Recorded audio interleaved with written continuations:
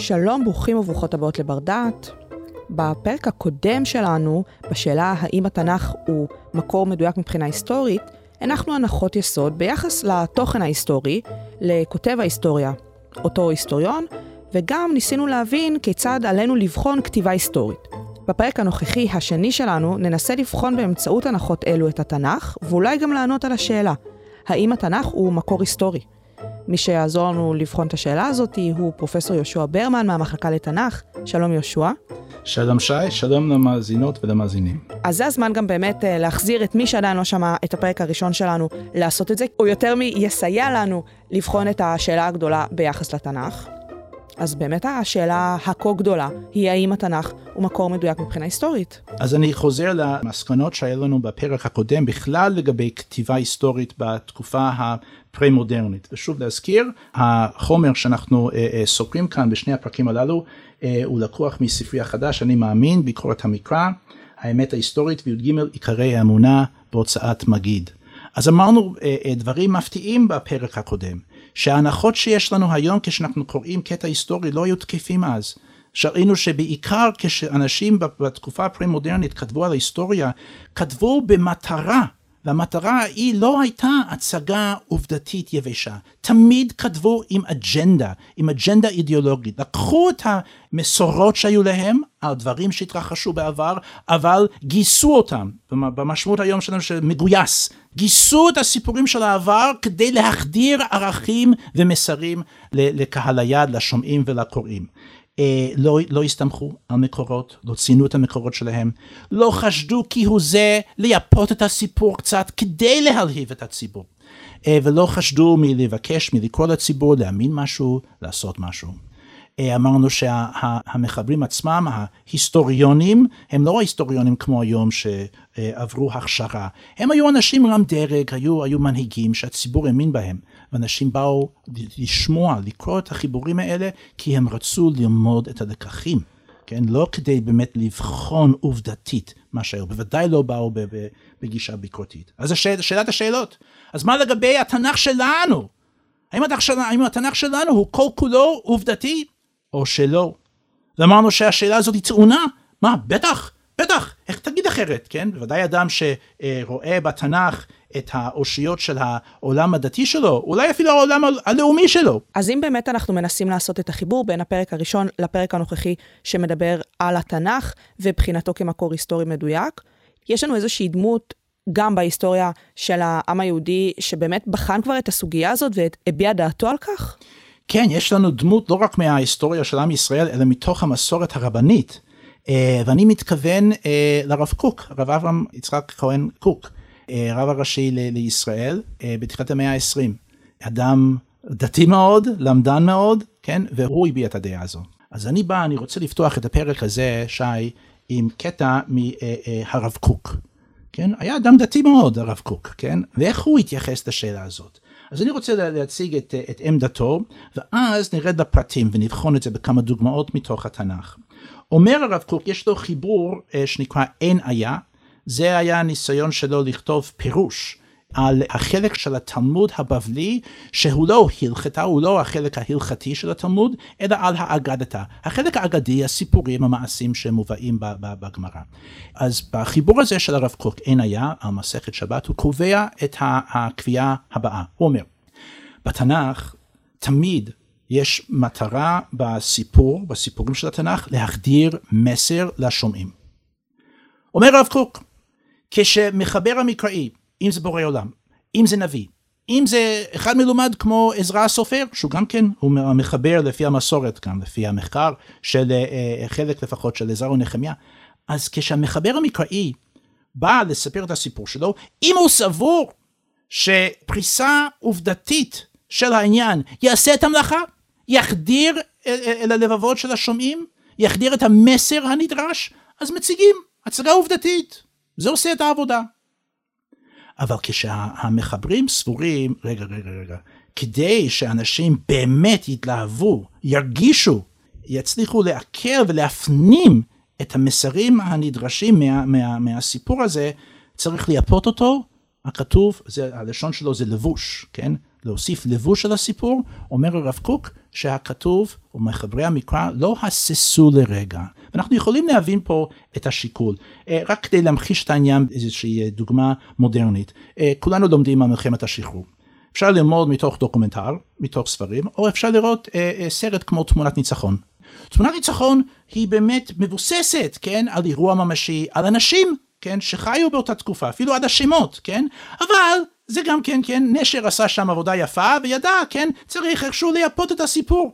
וזה ממש מי שרואה סרט מטלטל שכזה, וואו, הוא מבין, וואו, מה זה להיות חלוץ? מה זה הקרבה למען המולדת? באופן שאדם לא יקבל מתוך קריאת או צפייה בדוקומנטר או ספר עובדתי היסטורי יבש. זה הקו המנחה של מחברי המקרא, לפי הרב קוק. עכשיו, מה שאמרתי עכשיו, זה מאיים על הרבה אנשים. רגע. ברמן, הרב קוק, אתם הורסים לי את היום פה. אתם בעצם אומרים שמה שיש בתנ"ך זה לא עובדתי, או לא הכל עובדתי. כן, אני חושב שהרב קוק מתכוון להגיד, בעצם כמו שהמחברים עצמם, הורדוטוס ואחרים שאמרתי בפרק הקודם, הם היו סבורים שליבת המסורות שהם קיבלו היו נכונים, כן? אבל אדם היום אומר, רגע, לא, אצלי או הכל עובדתי, או שחלילה זה פייק ניוז. אני הקטן, באתי לומר לציבור, לא היא. אם אתם סבורים, כן, שחייב להיות, הכל עובדתי, אחרת זה שקר, אז הבעיה היא לא שהתנ"ך זה פייק ניוז, זה הבעיה שהגישה הזאת היא גישה של פייק ג'וז.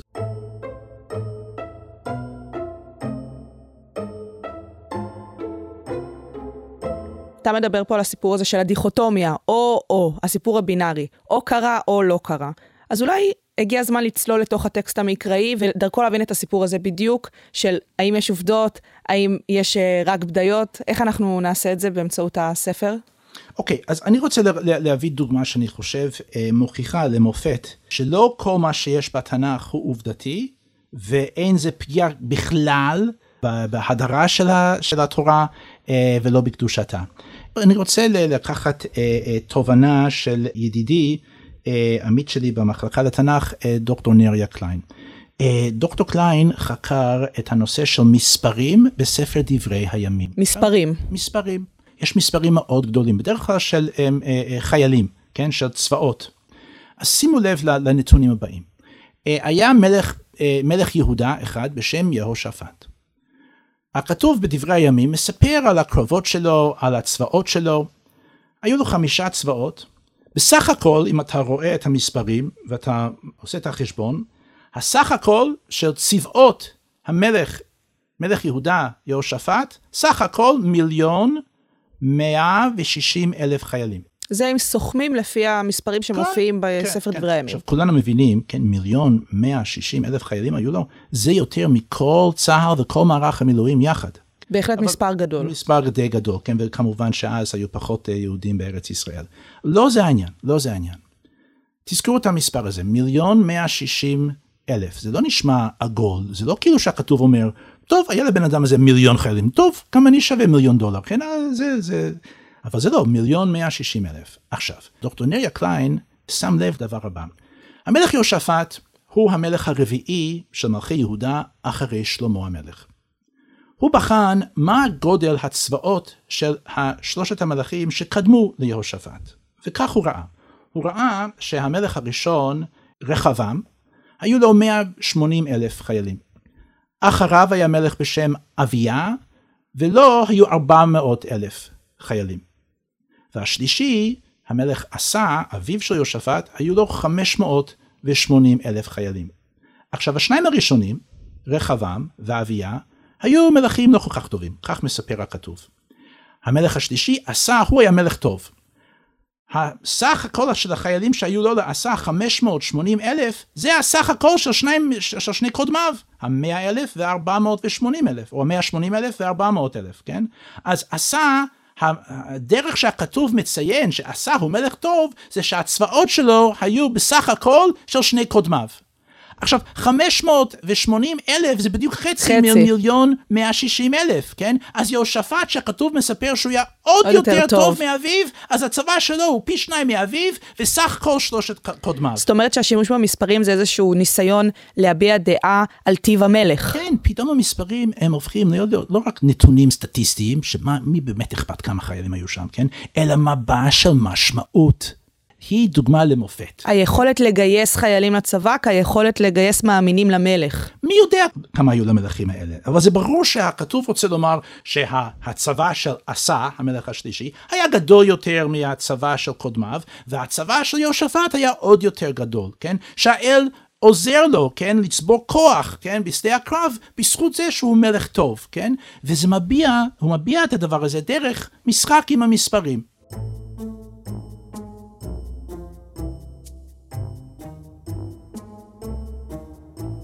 עד כאן הדוגמה למספרים. דוגמה נוספת? כן, אם מישהו חושד שאולי, טוב, זה דברי הימים, אבל בוודאי בתורה עצמה לא נראה כזה דבר, אז אני רוצה להביא תובנה שהביא הנציב, הרב צבי יהודה ברלין, מוולוז'ין, שיש לו, הוא אחד מהדמויות הבולטות ביותר בתולדות הרבנות באירופה במאה ה-19, ויש לו פירוש על התורה, שכל מי שמחזיק פירושים שכאלה בביתו, יש לו אותו פירוש הנציב. אז הנציב אומר, כמה אנשים ירדו עם יעקב למצרים, כן, כשהיה רעב שם, כן, בימי יוסף. אז לכאורה אין מקום לתהייה פה. הכתוב אומר שהיו שם 70 נפש, לא רק שהוא כתוב 70 נפש, הוא גם כן נותן לך את השמות של אנשים, כך שהם בעצם מאמתים אחד את השני. איזו שאלה יש פה? אומר הנציב, לא היו שם 70, היו הרבה יותר. מאיפה הוא מביא את התפיסה הזו? איך הוא מעיז לכאורה לחלוק, לסתור את מה שכתוב, לערער על התורה. ברחל בתך הקטנה בתורה. אז הוא אומר, מפני שבפסוקים שקודמים למספר הזה ולרשימת השמות, כתוב שהרשימה הבאה כוללת את כל אלה שירדו עם יעקב, בניו, בנותיו, נכדים ונכדות. מה פספסו? שכשאנחנו בוחנים את הרשימה, רואים שיש 77 שמות של גברים ו2 שמות של נשים. אז זה לא יכול להיות. איפה? מה, לא היו נכדות? הוא אומר לא ספרו נשים. אז בעצם הוא אומר, ה-70 זה משהו סימבולי, והוא מסביר בצורה שלו. אני בספר, כן, שמעתי מקודם, אני מאמין, ביקורת המקרא, האמת ההיסטורית וי"ג עיקרי אמונה, אני נותן פירוש סמלי אחר למספרים של השבטים, של האימהות שיש שם. אבל הנה בפנייך עוד דוגמה, לא רק של עמית שלי מתוך המחלקה לתנ"ך, כן, מתוך האקדמיה, כן, הכויפרים, כן, חלילה, כן, אלא הנה הנציב, כן, לא פחות ולא יותר, אומר, מספרים אצלי בתנ"ך, אני לא דורש, אני לא אפילו מצפה, שהמספרים הם תמיד יהיו עובדתיים, אני רוצה שהם יהיו מבעים של משמעות. אבל זה לא רק במספרים, אני אתן לך דוגמה אחרת. יש לנו בספר יהושע את הסיפור המפורסם של רחב והמרגלים. כן, יהושע רוצה לכבוש את העיר יריחו, הוא שולח מרגלים, הם באים לרחב הזונה, והיא נאלצת להסתיר אותם. ואז היא דורשת, או היא טוענת את הטיעון הזה. היא אומרת, ידעתי כי נתן השם לכם את הארץ, וכי נפלה אימתכם עלינו, וכי נמוגו כל יושבי הארץ מפניכם. עכשיו, כשהיא אומרת את המילים האלה, בעצם היא מדקלמת דברים שאנחנו אומרים בתפילה מדי יום ביומו, משירת הים, משמות פרק ט"ו, ששם כתוב, נמוגו כל יושבי כנען. אז זה כאילו שהיא יודעת שירת הים, אבל היא לא הייתה שם. מעבר לכך, היא לא ידעה עברית. היא לא יהודיה בכלל. היא לא יהודיה, היא זונה כנענית. אז למה עשו את החיבור הזה? מה המשמעות? אז זה ברור, אוקיי, כי מה שקורה פה זה שהמחבר של ספר יהושע מעצב את השיח של רחב, כדי לשכנע אותנו לדעתי, שהיא לא רק אינטרסנטית שרוצה להציל את עצמה, ועל כן היא בעצם בוגדת בבני עמה, אלא היא מאמינה באמת.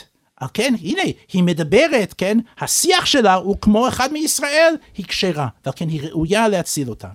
וכן, הנה פה אנחנו רואים שוב פעם ניסיון לייפות את הסיפור, כן, אני מניח שהיא דיברה בשפה מאוד פשוטה. אני יכול להגיד את הדברים האלה מבלי לפגוע באמינות של הסיפור בצורה יסודית. היה שם יהושע, היה שם יריחו, היה שם רחב, היו שם 2 רגלים, היא הצילה אותם.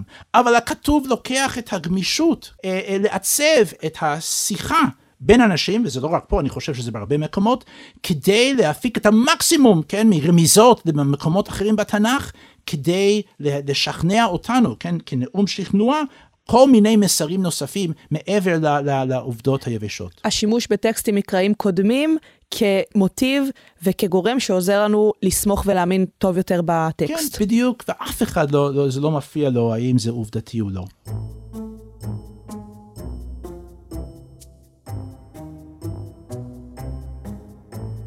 תראה, עד עכשיו, מכלל הדוגמאות שהבאת לנו בהקשר של התנ"ך ושל הכתובים, באמת, עם כל הדוגמאות הללו, אני לא משתכנעת שמדובר על לחלוטין טקסט היסטורי, וקצת מרגיש שהכתיבה הזאת מנסה לבסס איזשהו מיתוס בקרב הקוראים, שאנחנו נקרא את הסיפור, וכל התיאורים הללו והתוספות הללו שהן לא באמת עובדות, רק נותנים איזושהי אווירה, אולי בשביל לשכנע אותנו קצת יותר טוב בלהאמין בטקסט הזה.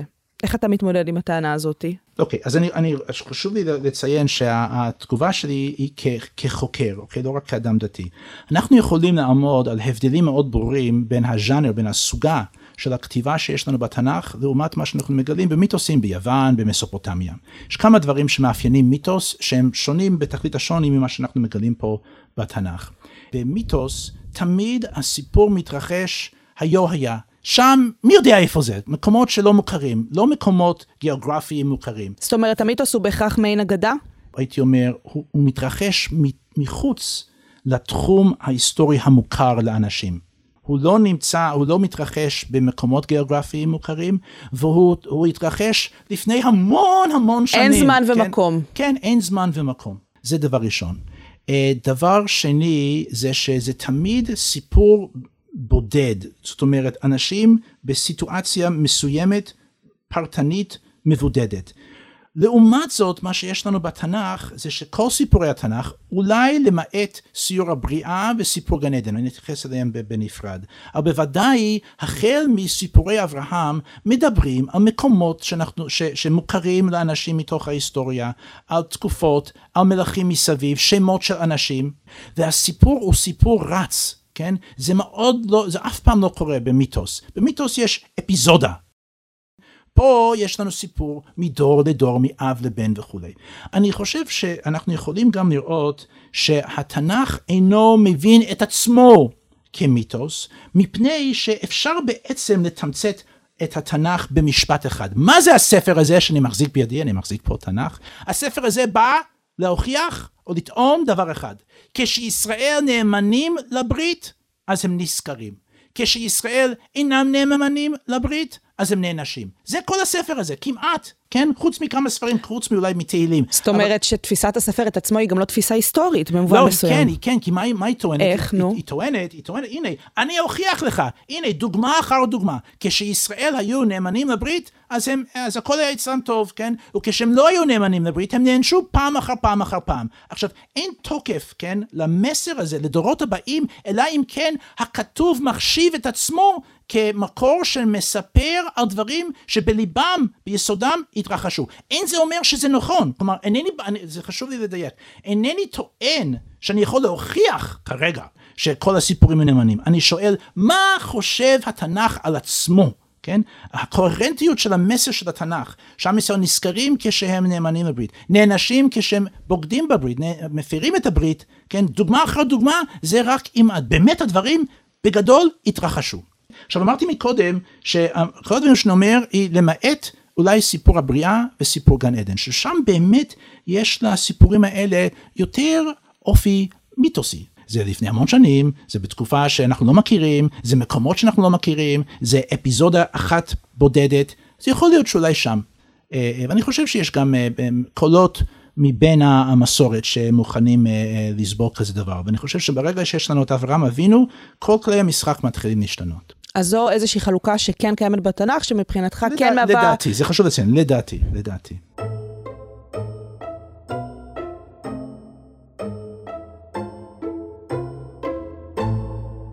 יהושע, אנחנו מגיעים לסיומה של השיחה שלנו, שמסכמת באמת את שני הפרקים שלנו, כמובן הפרק הקודם שהתייחס באופן קצת יותר כללי לסיפור של מהי היסטוריה, והנדבכים שמרכיבים אותה, והפרק הנוכחי שבאמת בחנו באמצעות אותן ההבחנות, את הסיפור המקראי, את התנ"ך ואת הדיוק ההיסטורי שלו.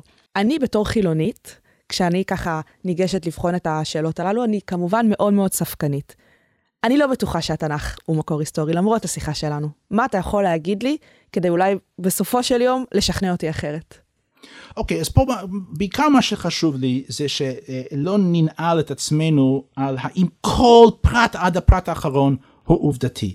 אני חושב שזה הופך להיות אובססיה, הוא לא טוב לאדם, הוא לא טוב לאדם המאמין, כן? כי בסופו של דבר, אם יש איזה אפילו דבר הקטן ביותר שאינו עובדתי, אז זה עלול לערער אותו. אני הייתי רוצה להגיד שמה שאמרנו כאן, יש לו השלכות אדירות על ז'אנר אחר שיש לנו במסורת, המדרש. כולנו מכירים מדרשים שלכאורה מוסיפים כל מיני היבטים, כל מיני פרטים לסיפור המקראי עצמו. למשל, הסיפור שאברהם אבינו כרת או הרס את הפסלים, כן, של אביו, כן? סיפור נפלא, איך הוא גילה את בורו. זה סיפור נפלא, הוא לא כתוב בתוך התורה. איך עלינו להתייחס לדבר כזה? זה עובדתי? זה לא עובדתי? זה אמת? זה לא אמת? אם זו אמת, למה זה לא כתוב בתוך התורה? הניחו. מה שעושים בעלי המדרש, זה שהם לוקחים את הרעיונות שהנחנו על השולחן כאן, והולכים על סטרואידים איתם. הם אומרים, הנה, אני יכול לקחת את הבסיס, התנ"ך, שאני מקבל אותו שהוא באמת קרא עובדתית, אבל מה שחשוב זה להחדיר מסרים, אז אני רשאי להוסיף כהנה וכהנה פרטים לסיפור. הדבר הכי חשוב זה שאני מחדיר את המסר לליבות הקוראים. וזה מעניין שכל בעל מדרש לוקח כל סיפור לכיוון אחר. במדרש יש לנו לפעמים עשרות גרסאות של מה שהיה באיזה אפיזודה נתונה בתוך התורה, ואף פעם לא שואלים במדרש, רגע, איזה מהגרסאות האלה היא נכונה, איזה מהם עובדתית, לא שואלים את השאלה הזאת, כי זה ברור שחכמינו כשהם פעלו, כשהם כתבו, בכתיבה שכזו, מה שהיה חשוב להם זה לקחת את הליבה ההיסטורית, ולייפות אותו כדי להחדיר מסרים, וזה לא הפריע לאיש שלא הכל עובדתי, וגם אני חושב שגם לנו, אנחנו באים, אני עכשיו מדבר דווקא כאדם מאמין, כרב, עלינו לבוא בכניעה, בצייתנות, להגיד לפני הכתוב, מחבר המקראי, אם זה בורא עולם, אם זה עזרא סופר, אם זה נביא, יש לך מסר ללמד אותי, למדני, אני פה, אני פותח את העיניים, אני קורא את הסיפור, ואני לא שואל, רגע, אם זה לא עובדתי, אז זה פוסל אותו, ממש לא. שוב, מי שרוצה לקרוא יותר על הגישות האלה, יכול לעיין בספרי החדש, אני מאמין, ביקורת המקרא, האמת ההיסטורית, וי"ג עיקרי אמונה בהוצאת מגיד. אז באמת עם המסקנות והתובנות האלה בנוגע לדיוק ההיסטורי של התנ"ך, אנחנו נסיים את שני הפרקים שלנו. פרופסור יהושע ברמן מהמחלקה לתנ"ך, אני רוצה להודות לך. תודה רבה שי, ותודה למאזינים ולמאזינות.